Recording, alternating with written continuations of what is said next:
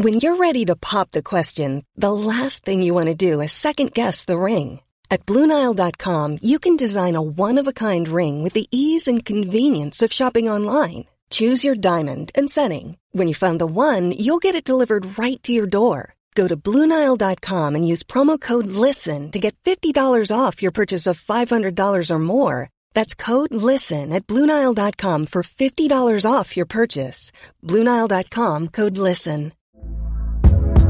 Hey there, it's Michelle Norris. I'm host of a podcast called Your Mama's Kitchen. When I travel, I'm usually looking for a way to find a taste of home when I'm not at home. And one of the things I love to do when I am at home is entertain. And Airbnb allows me to do that. When I was in California recently, I rented a house that had a great kitchen. And when we were sitting around the table, we were all thinking, we're in someone else's house. Someone could be in all of our homes as well.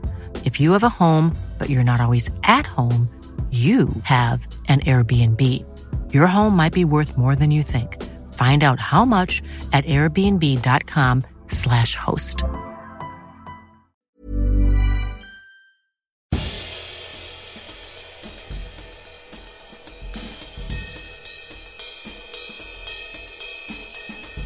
Hello everyone, this is Histories of the Unexpected. He's the famous historical adventurer Dr. Sam Willis. And he's Professor of Early Modern British History at Plymouth University. He's Professor James Daybell. And we are your hosts for Histories of the Unexpected. Each week we discuss a surprising subject oozing with unexpected historical significance, and this week it's blood. Which is all about the world of vendettas and institutionalised violence, as well as the story of the female life cycle. Well, for me, it's all about the colour of blood and the definition of hidden histories. If you like what you hear, please leave us a review on iTunes, subscribe to the podcast and tell all your friends. We're on Twitter. You can follow me at Dr. Sam Willis. And you can follow me at James Daybell. And you can follow Histories of the Unexpected at Unexpected Podcast. That's spelt PDCST. We're proud to be part of the excellent History Hit Network, home of Dan Snow's History Hit and other great shows coming soon. And you can find out more about what we've got planned in the forthcoming months. You can see show notes, video clips, photos of everything we discuss, and much, much more at historyhit.com/unexpected.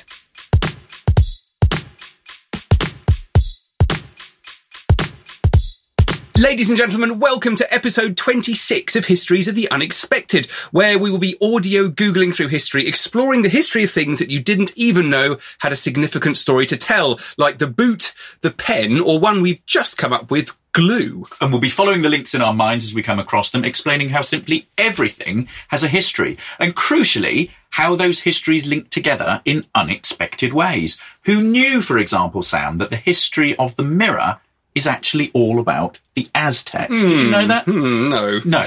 Or that the history of monsters is all about female rule. Think John Knox and the Monstrous Regiment of Women. I don't even know who John Knox and his monstrous... I will tell you all about it in coming weeks. I can't think that. The man sitting opposite me is the colander of calendars. It's Professor James Daybell.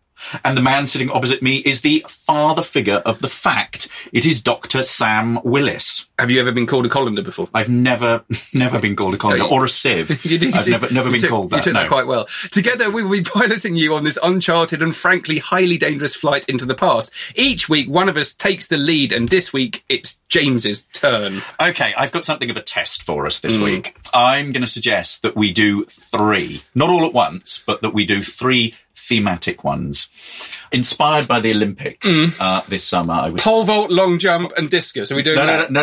We're not doing that. Blood, sweat and tears. Blood, sweat and tears. This came to me when I was away on holiday. I was relaxing. I was sitting in a deck chair and thinking about the Olympics and thought, what better for unexpected than blood, sweat and tears? A famous quote by Churchill as well, the blood, sweat and tears quote. Okay, so we're going to start with blood. We're going to start with blood. So, if we take blood, how do we start thinking about the history of blood? Well, do you know what? I mean, out of all of the various books I've written, one of them was simply awash with blood, and I immediately think of the French Revolution when I think of blood. Guillotines and the Reign of Terror. I wrote a book called The Glorious 1st of June, and it was about a sea battle right at the beginning of the Reign of Terror, very early on in the French Revolution. And the streets were awash with blood, Robespierre in charge, and they painted their ships red for the blood of the revolution, for the blood of the aristocrats that died, to kind of inspire the sailors to fight. Meanwhile, the British sailors had painted their decks of their warships red as well, I think, to hide all the blood. So the whole thing was completely awash with blood. So from my maritime, naval, military history side of things, I'm thinking wounds, I'm thinking surgery and battle. Those are the things that sort of initially came to mind, and I deliberately moved away from that sort of as quickly as possible. So you're thinking sort of blood, guts and gore. Yeah, that's what first came to me, yeah. I mean, I'm thinking the sort of counterpoint to that, because that's a very male world. The counterpoint of that is menstruation. So the history of, the female life cycle, monthly cycle, postpartum bleeding, menopausal bleeding, all of that sort of thing. Later on, I want to talk a little bit about a very, very interesting history that's been done about women's bodies and medical understandings of women's bodies in the past. And what about the kind of the cultural reaction to that and the understanding? Absolutely. So how people, in a sense, had a fear of blood. A fear of blood, that it was polluted, that it was unclean, and we can see this across time. Yeah. So it's fascinating. But we can also think about, Are you good with blood? Does it make you feel queasy? I am dreadful with. I'm okay. It makes my dad faint. I am terrible with blood. I mean, I could have never been a doctor. I was actually good at maths and science at school, but my fear of blood meant that I was never... He quickly defends his academic status there. I was very good at maths and science. I was born a historian. Okay. So, we can think about this in medical terms, and about the people understanding how blood works, the first blood transfusion, that sort of thing. So understanding... And that's all to do with blood groups, isn't it? The science of understanding what's going on, it being the most important, the life giver of the body, isn't it? Really? Yeah. I mean, the life giver of the body, which contrasts with what you're talking about, which is the loss of blood, which is about the lack of life, the loss of life. Seeing it seep out. I mean, we can also think about it in its sort of cultural and religious terms, different cultures in the past and the way that they've used and understood blood in certain ways. Aboriginal cultural tradition, for example, had, two opponents who would basically take the blood out of each other's veins and smear it over themselves as part of a sort of ritual. I thought you were going to say it's a bloodletting competition, to see who could withdraw the most amount of blood before fainting. Leeches. We haven't talked yet about leeches. No. Well, I mean, I've always found that quite extraordinary, leeches, and this whole kind of sense of wanting to bleed someone, and how anyone could have possibly thought that was a good idea. Do we know what the origin of that is? But it's about purging. It's all about sort of releasing things from the system so that you get a sort of proper humoral balance. But okay, let's move on. And I've got a picture to show you here. Now, this takes us in a completely different direction with blood. Right. What have we got here in front of us? That is an enormous roll. Looks like some kind of family tree. So it's, 2 feet wide. It's unrolled on an enormously long, narrow, rectangular table. So it's some kind of lineage, some kind of formal lineage. There are coats of arms all along it. So I'd say that was something to do with some kind of aristocracy. It's proof of who they are. Who is he? Just down the road from us here is Powderham Castle. Mm-hmm.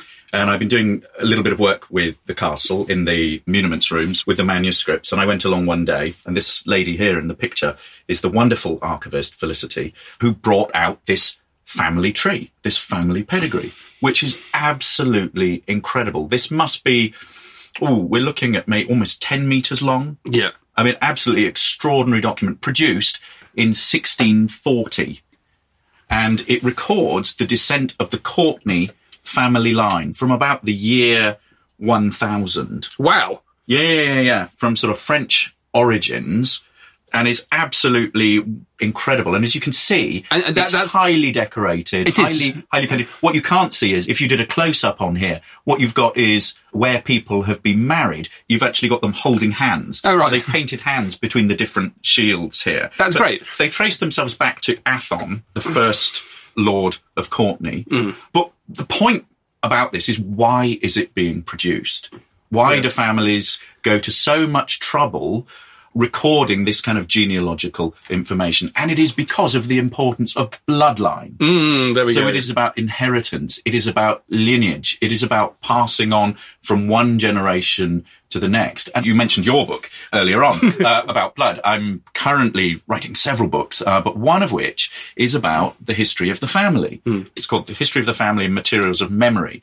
And it's from about 1500 to about 1800. And what I'm looking at is the impulse to actually record your family history and using a whole range of material, including these pedigrees. And there are hundreds of these that survive. It must be a significant legal requirement as much as anything else. They desperately need to prove who they are. Yeah. They prove who they are not only in terms of land and law, but also in terms of heraldry. So, you mock this up so that you can prove that you are of noble or gentle descent. I think people in the past had a greater capacity, this might be a massive generalisation, but I think it's true, to appreciate their lineage and to understand how one was related to another. I come from quite a small family, but I think, take something like The Wars of the Roses. Yeah. And you have all those wonderful historical novels. They've always got the family trees in the front. And whenever I read one of those, I'm constantly having to go back and work out who on earth is who. And I sense that when it came to these kind of big issues of lineage, certainly amongst royalty, amongst aristocracy, everyone was so keenly aware of it. And I wonder if that's a knowledge about oneself that has been lost, or an interest where it was so important to them all the time. They must have had lessons in it. Yeah, absolutely. But I think the one thing that I'd say against that, I'm not disagreeing with you, perish the thought, but you think about any record office nowadays in the land, and it is full of people tracing their family history. But they're doing it in a very different way. As you rightly say, it's connected to land, it's about inheritance. And the sort of modern day obsession with genealogy is about tracing your roots. It's about tracing your bloodline, and it's about situating yourself in this kind of personal historical continuum. Yeah, well, I wonder whether the thing that's been lost, I mean, in the past they knew it.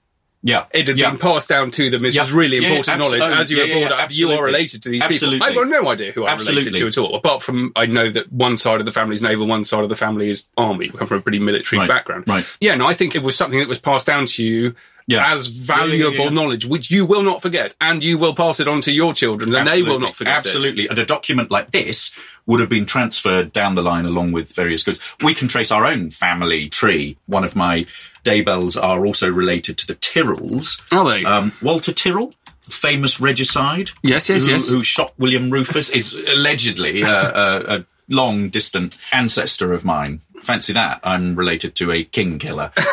Well, that's good. I'm going to... Where are you going to go with blood? In a sort of similar direction, I'm going to do a little knowledge experiment on you. Oh. God. I set exams. I don't take them. Professor Daybell, here are your questions. Can't look at that. Those are the answers. Okay. Cheating. He's looking at my computer. Sorry. What colour is the blood of a beetle? So, okay, I'm just going to make this up. It's pink. No, it's not. It's yellow. It's what yellow. colour is the blood of a worm or a leech? Black. Green. Green. What colour is the blood of some marine worms? Blue. Bit vague. Purple. Purple. I was going to say purple. You've got two girls, so you'll know this one. Unicorns.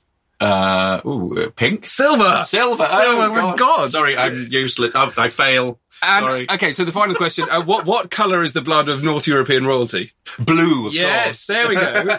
I'm doing the colour of blood. The colour of blood. Oh, gosh. Which has always interested me. And I think the best way of doing this is to look at this painting. This is a very famous painting, and you, being a Tudor historian, will probably know a bit about it. I'm basically going to let you do all the work for me. No. That looks like Elizabeth. Queen Elizabeth. Well done. Queen Elizabeth, standing on a map of Europe, holding a fan. And interestingly, as I'm obsessed with gloves, as you will have heard in earlier podcasts. Oh, yes. She's holding gloves. She is holding gloves, and she's got a bit of a storm going on one side of her and the sun shining on her face on the other. So this was painted, we think, sometimes around 1590.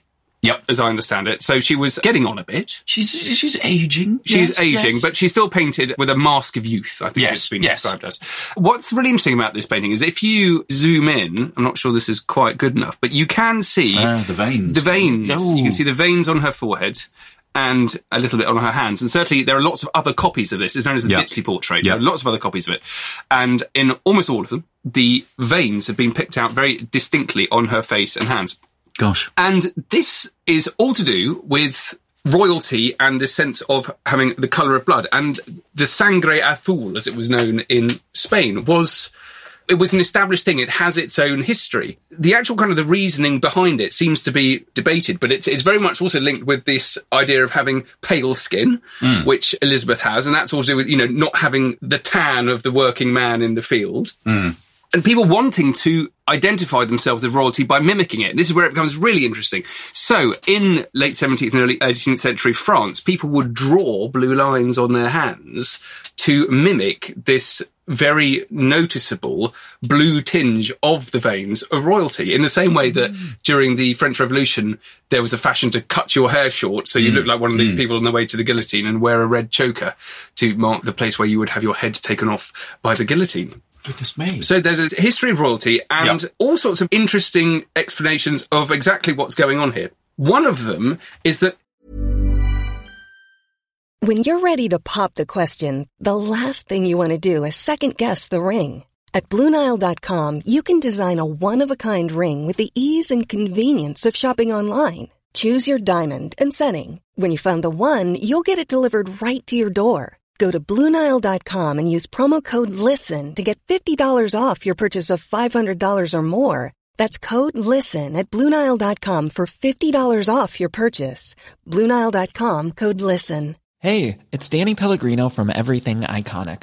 Ready to upgrade your style game without blowing your budget? Check out Quince. They've got all the good stuff, shirts and polos, activewear, and fine leather goods, all at 50 to 80% less than other high-end brands. And the best part? They're all about safe, ethical, and responsible manufacturing. Get that luxury vibe without the luxury price tag. Hit up quince.com/upgrade for free shipping and 365-day returns on your next order. That's quince.com/upgrade. When you make decisions for your company, you look for the no-brainers. If you have a lot of mailing to do, Stamps.com is the ultimate no-brainer. Use the Stamps.com mobile app to mail everything you need to keep your business running with up to 89% off USPS and UPS. Make the same no-brainer decision as over 1 million other businesses with Stamps.com. Use code PROGRAM for a special offer. That's Stamps.com, code PROGRAM. it's something to do with something called argyria, which is what happens to you when you have silver particles in your body.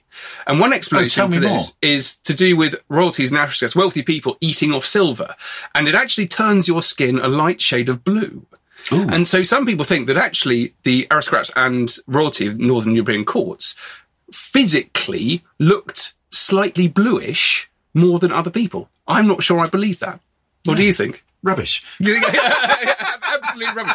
But the fact it does make your skin go blue is completely true.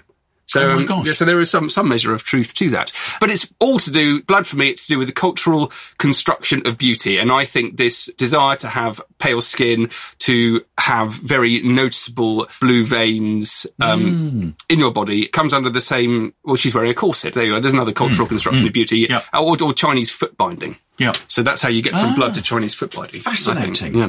Okay, can I take Elizabeth in a sort of different direction? Yeah. And talk about menstruation, which I mentioned at the beginning. And there has been some wonderful, really serious work done on menstruation and the female body in early modern England. Brilliant new book by Sarah Reed came out a few years ago that looks at the female body, the life cycle.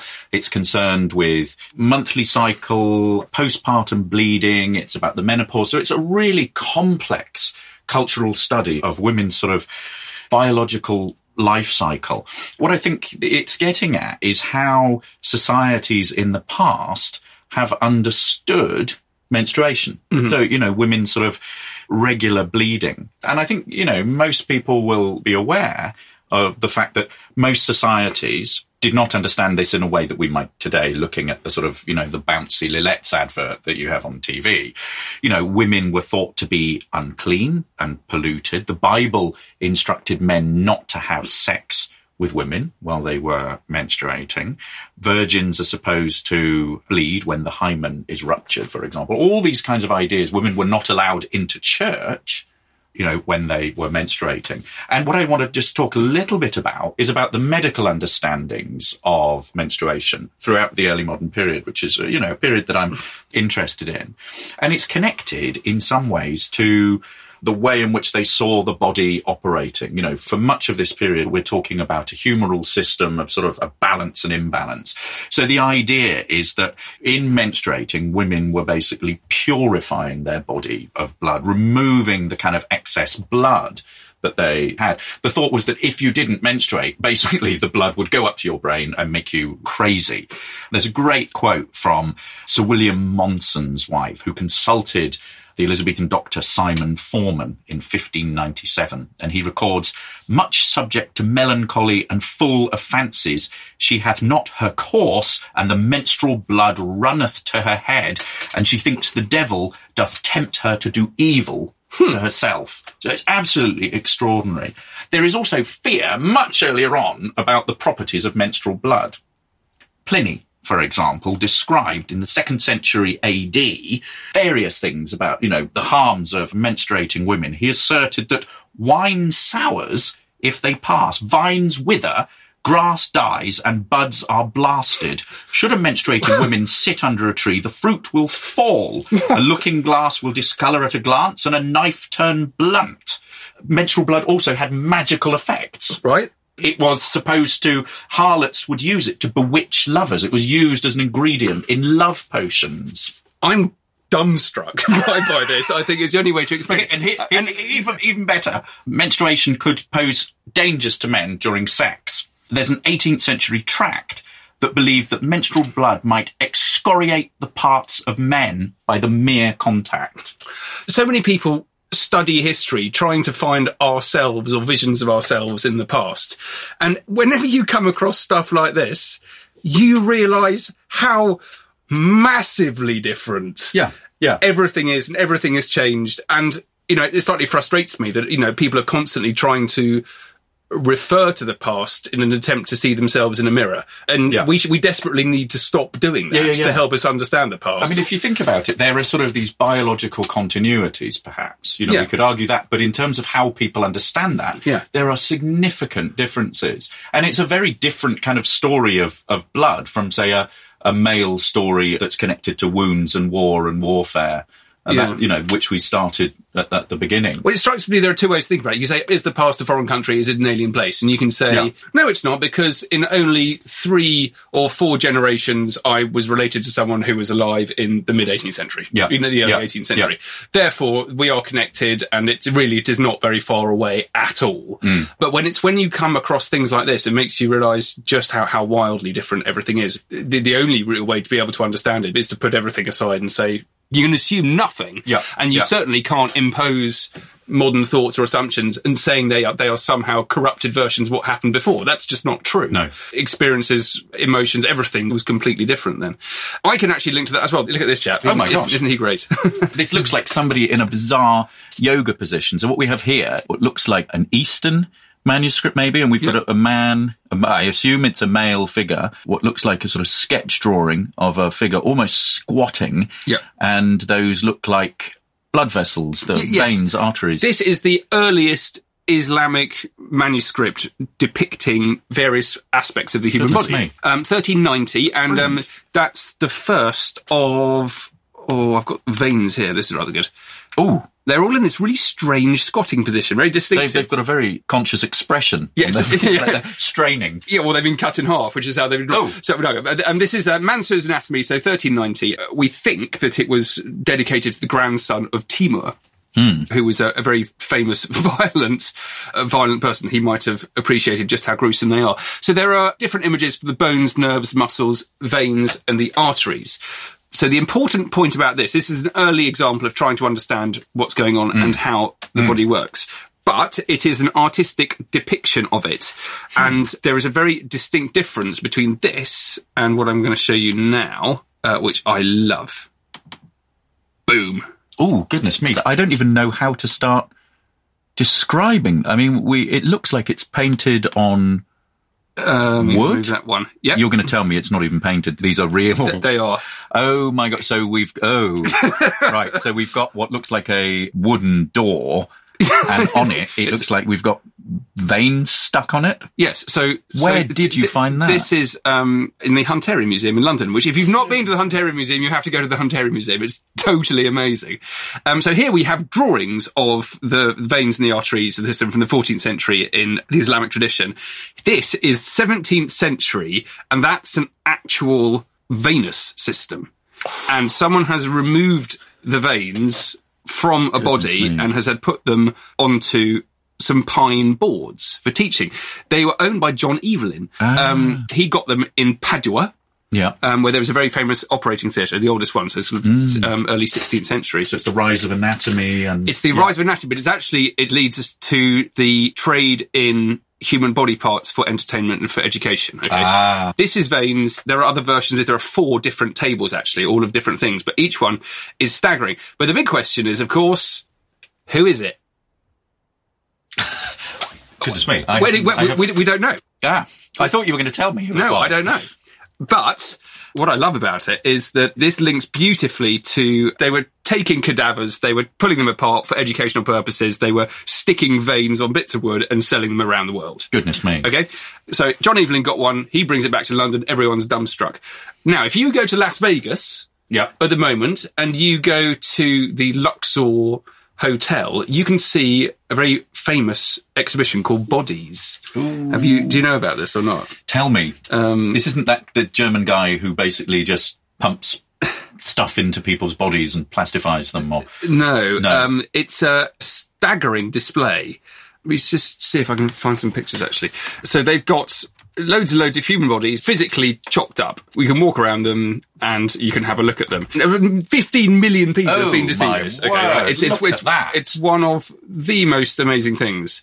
The problem is that they don't know where they got the bodies from. That is extraordinary. It's almost unbelievable. And they've had to have a disclaimer at the beginning of the exhibition. This exhibit displays human remains of Chinese citizens or residents which were originally received by the Chinese Bureau of Police. The Chinese Bureau of Police may receive bodies from Chinese prisons. This is the company who runs it. Cannot independently verify that the human remains you are viewing are not those of persons who are incarcerated in Chinese prisons.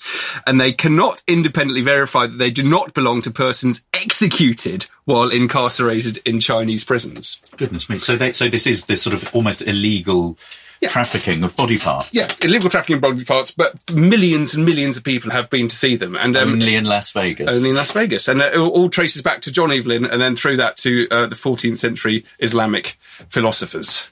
Goodness me. Goodness me. Do we have time to talk about a couple of blood-related items? I've got 2 for you. Blood feud. Nice. Which we can trace all the way from sort of early Germanic society as a way of sorting out social problems. So the idea is basically, if I killed your sister, you would come back and try and get me. You and your clan would come back and try and, take my life. And that's a blood feud because you've attacked my family. Because I've attacked your family or I've attacked somebody connected to you. Okay, so it doesn't have to, it's not a bloodline thing. No, it's not a bloodline thing, but it's basically those who are sort of, connected to you in some way. Would want vengeance. And you can see that sort of following all the way up to the mafia, the sort of Italian vendetta nowadays. Yeah.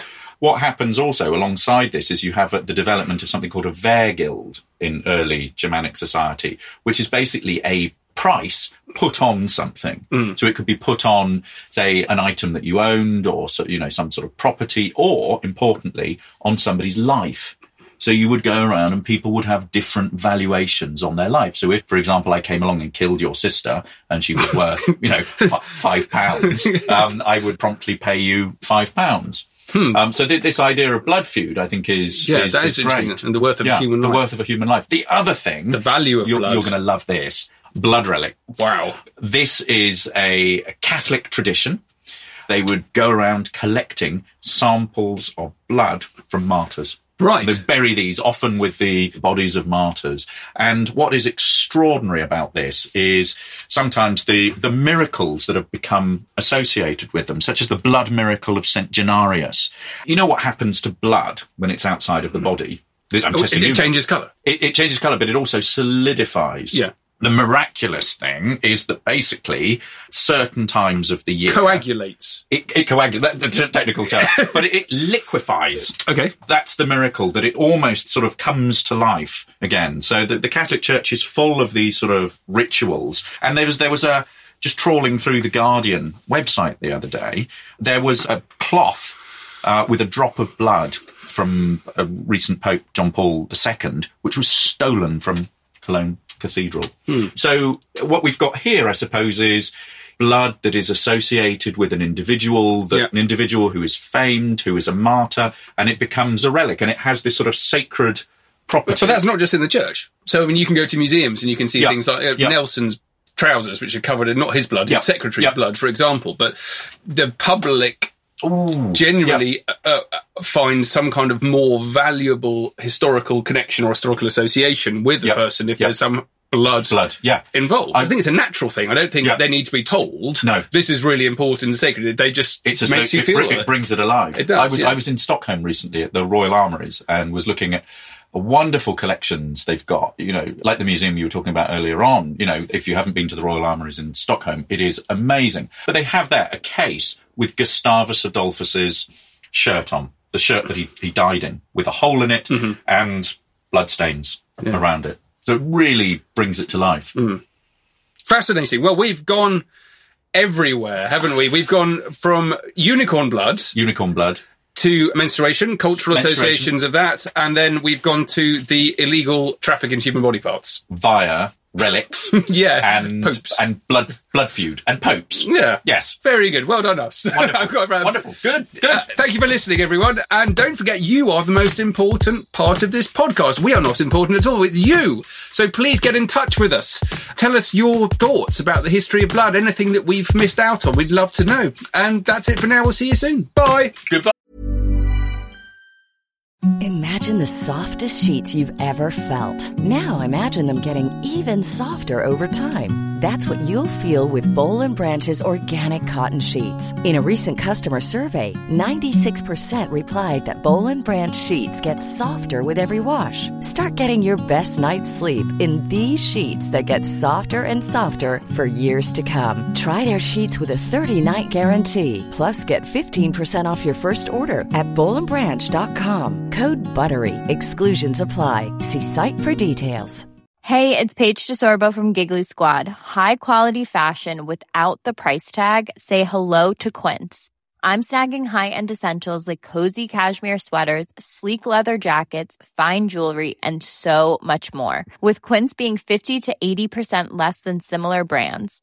And they partner with factories that prioritize safe, ethical, and responsible manufacturing. I love that. Luxury quality within reach. Go to quince.com/style to get free shipping and 365-day returns on your next order. Quince.com/style. Hi.